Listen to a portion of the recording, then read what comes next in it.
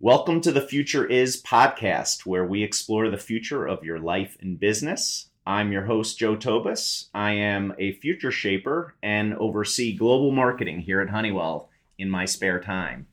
This episode, we're going to talk about aerosols. Now, we're not going to just talk about aerosols, even though that's in our commercials, we've talked about aerosols. We're going to talk about a few other things, but aerosols themselves are used in everything from hairspray to shaving cream to keyboard cleaners, amongst other things. Honeywell Solstice product, which is used in aerosols, has a low global warming potential. And today we're talking with Maribel Wilson, who's the Vice President and Chief Technology Officer for our Advanced Materials business, to learn a little bit more about it. Let's start with the basics of this product itself, Solstice.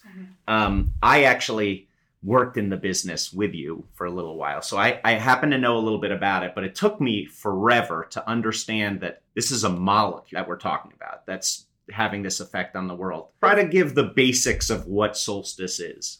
So Solstice is actually a few molecules. See, already I'm wrong. So Solstice was really our launch of a product line to replace high global warming potential molecules. So of which we launched 3 basic molecules over the past few years. And Solstice continues to evolve into also a suite of offerings that are blends that also go into future applications. The first applications we really targeted with Solstice were for aerosols, for mobile air conditioning. So that's for cars. Yes. Yep. That we drive now. And then also for blowing agents. So you see how you blow foam. Yep. Or you see foam that's in your appliances. Got it. When you say blow foam, it's like insulation. And then inside of like a refrigerator or whatever. Yeah. So we really came out with this suite of products with those as the key launching points for those products, but they continue to evolve. The Solstice brand continues to evolve with other blends that go into different applications. So give us a scale, because one of the things that I found also amazing was just, you wouldn't think that could have such an impact on the environment. A little bit in your air conditioner, in your car, a little bit in your insulation. What is the impact on the environment? How much of it is? Is there any quantification that we think about? Yeah, so we try to look at it on CO2 equivalent, but that's not really something that speaks to a lot of people. Yeah. So if you look at the CO2 equivalent that we pulled off the market, just this year alone, it's the equivalent of taking 33 million cars off the road. And wow. I think if you put it in that terms, it's something that people can kind of relate to. So when people are thinking about the environment and they're thinking about the impact, we always see, those pictures and images of cars and exhausts and all the stuff that's going out into the environment. Basically, our product, the impact, is like taking 33 million of those off the road. Right. Amazing. And it'll continue to grow. I mean, as the adoption grows, and, that'll continue to be exponential growth in that. Unbelievable. So there's a long history of kind of breakthroughs we've made in this part of the world, and specifically on refrigerants and in our fluorine products business. Mm-hmm. When did we start working in this, and how do we make decisions on how we develop a molecule that could have that kind of an impact? How long does it take to get a molecule into a product? So the development timeline and getting it to the market is pretty substantial. It's a pretty long cycle. Like we're talking 3 years? No, 10 years. Like if you look at some of these molecules, you're 10 years. And we're really working to shorten those cycles. Right. But if I'm being fair, it's significant, right? Because you have to first look at a whole host of different molecules that potentially have that impact.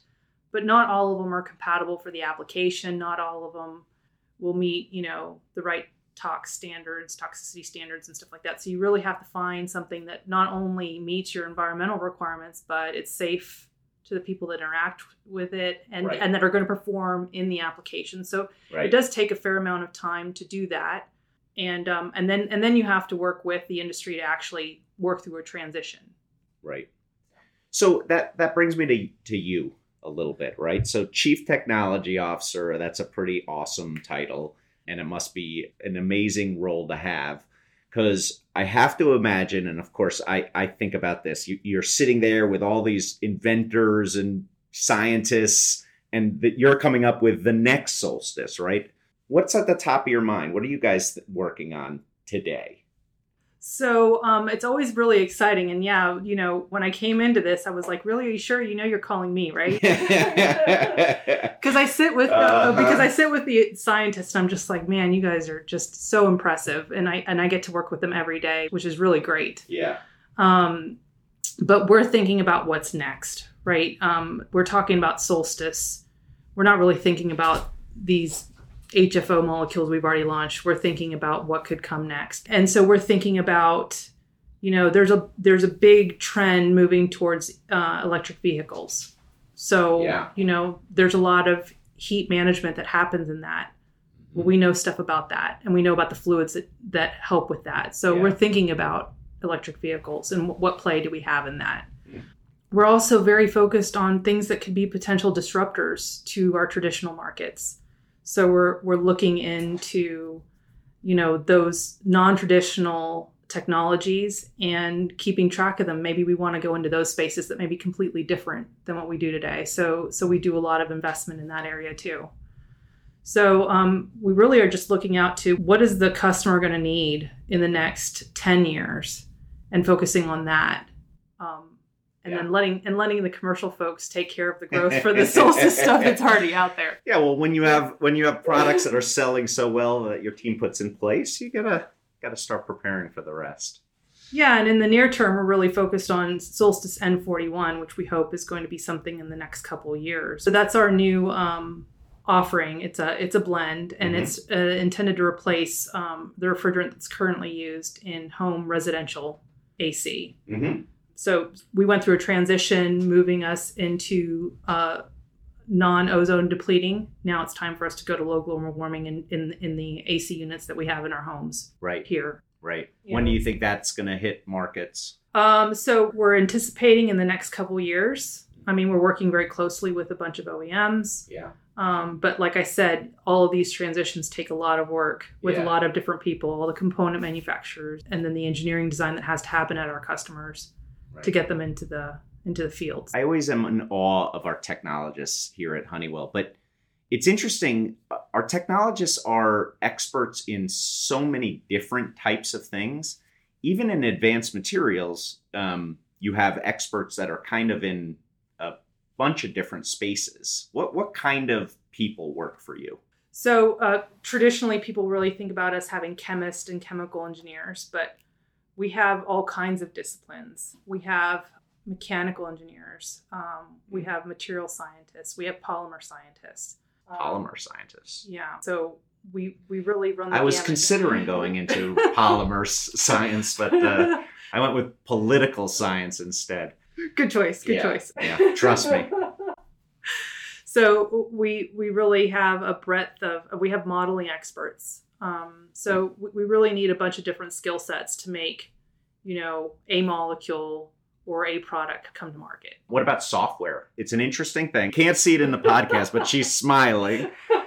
Honeywell is telling a story about a big shift we're making, right, to become the software industrial, and taking advantage of the install base and the sector intimacy and knowledge that we have. If there's ever a place where it makes a hard connection, it's in the advanced materials world. It's in that space. Where is there a connection? So no doubt. The first thing most people was like, well, what's the connection to advanced materials? But if you look at what we do, I think where we're finding our opportunity is that we have a lot of subject matter expertise. We have a lot of knowledge about how refrigeration systems work, or how, an additive will make a process more efficient. And through all of that exposure to different customers and different applications, we become subject matter experts because we see a whole breadth of the application of these products at different customers. And so where we've seen is we could take that knowledge and apply it in a software space. Mm-hmm. And so that's really been our connection, is through the subject matter expertise. Yeah. And how do you bring that knowledge in some software form. I know we're in early stages of development and commercialization, but the ability to take anything and create, Internet of Thing kind of connection points and utilize data, common data to help is pretty interesting. It is. And I mean, while we bring the subject matter expertise, I think being at Honeywell, something that not other people have, like other people may have that subject matter expertise that we may have gained. But the fact that we have Honeywell in total, right, where we have the connectivity, we have the process controls, right. We know how to get the data and bring it in.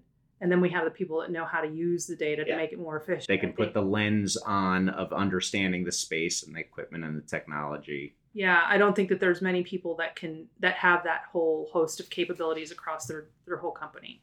Agree. One of my favorite things that we do at Honeywell, I think, is putting people into different roles, pushing them along the way. Tell us about your career. How does somebody become a chief technology officer? I'm not sure I have a traditional roadmap, but I'm taking notes so that when I can become a chief technology officer. Yeah, absolutely. When I came to Honeywell, it was down at our Baton Rouge facilities, and they were at the cusp of this. We're pushing out of ozone depleting materials into non-ozone depleting, and they kind of had a different way of thinking. And that's how I made the choice to come here, was because they were thinking about how they were going to evolve, how they were going to change with the market. But since then, it's been really just focusing and doing and taking the most out of the current role that you have and doing the best you can with it. And what I found with Honeywell is that if you do that, I've had a lot of the opportunities come to me, and I zigged and zagged and took different ways than I had originally planned. But a lot of the times people see the opportunities better than you do. So that's been good with Honeywell, is they kind of open up a door and say, do you want to walk through it? And you don't have to go figure it out all the time. That's kind of what's evolved into the CTO role. I didn't envision doing it, but I sure am lucky that the door opened. So.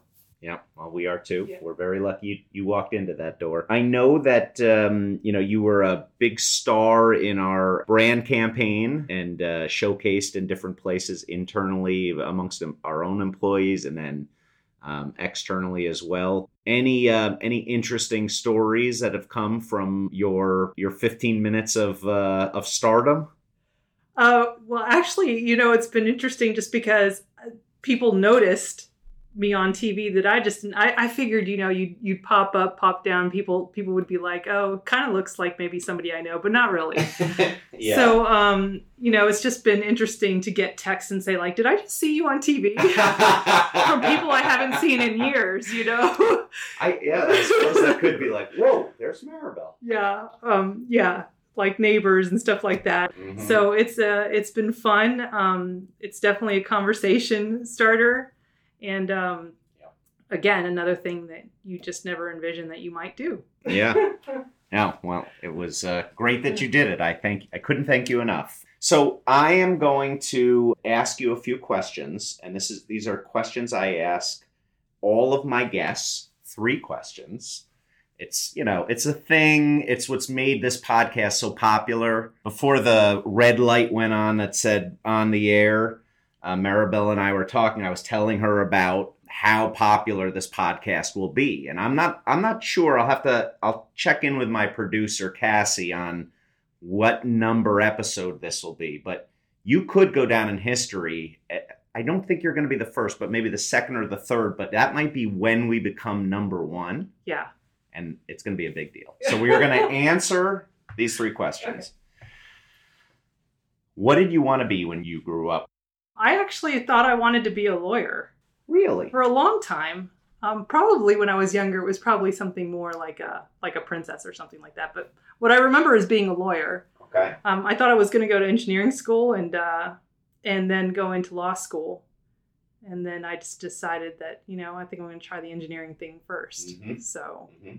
Princess, lawyer, engineer. Yeah, it's CTO. All, there really are connections. That is really... there are connections. There are, okay. We'll turn off the mics and figure out what the heck that is. But all right. So princess, lawyer, engineer, CTO. Got it. Second question. Name the piece of technology you couldn't live without. Oh, it's got to be my cell phone. I mean, this is the only connection I have to my teenage daughters. And by the way, for our listening audience, Maribel has her phone on because she's checking in, make sure the kids are all right. I don't take any offense to it. I do the same thing. Mine is on buzz in my pocket. All right. Yeah, I think that's an easy one. Yeah, I mean, at this point, that's it's going to be attached to us. So third one, I find this one to be a good indication of the type of people I'm speaking with. How many unread emails are in your inbox right now? I'm so ashamed to say. I probably have, I think I checked yesterday, it might be a little bit more today, but I'm probably like at 150. Ooh. So Maribel, thank you. You have now succeeded in finishing the podcast. You were great. I really appreciate you being a part of it. For our listeners, thank you for listening to this episode of The Future Is. Don't forget to subscribe to go behind the scenes of future technology.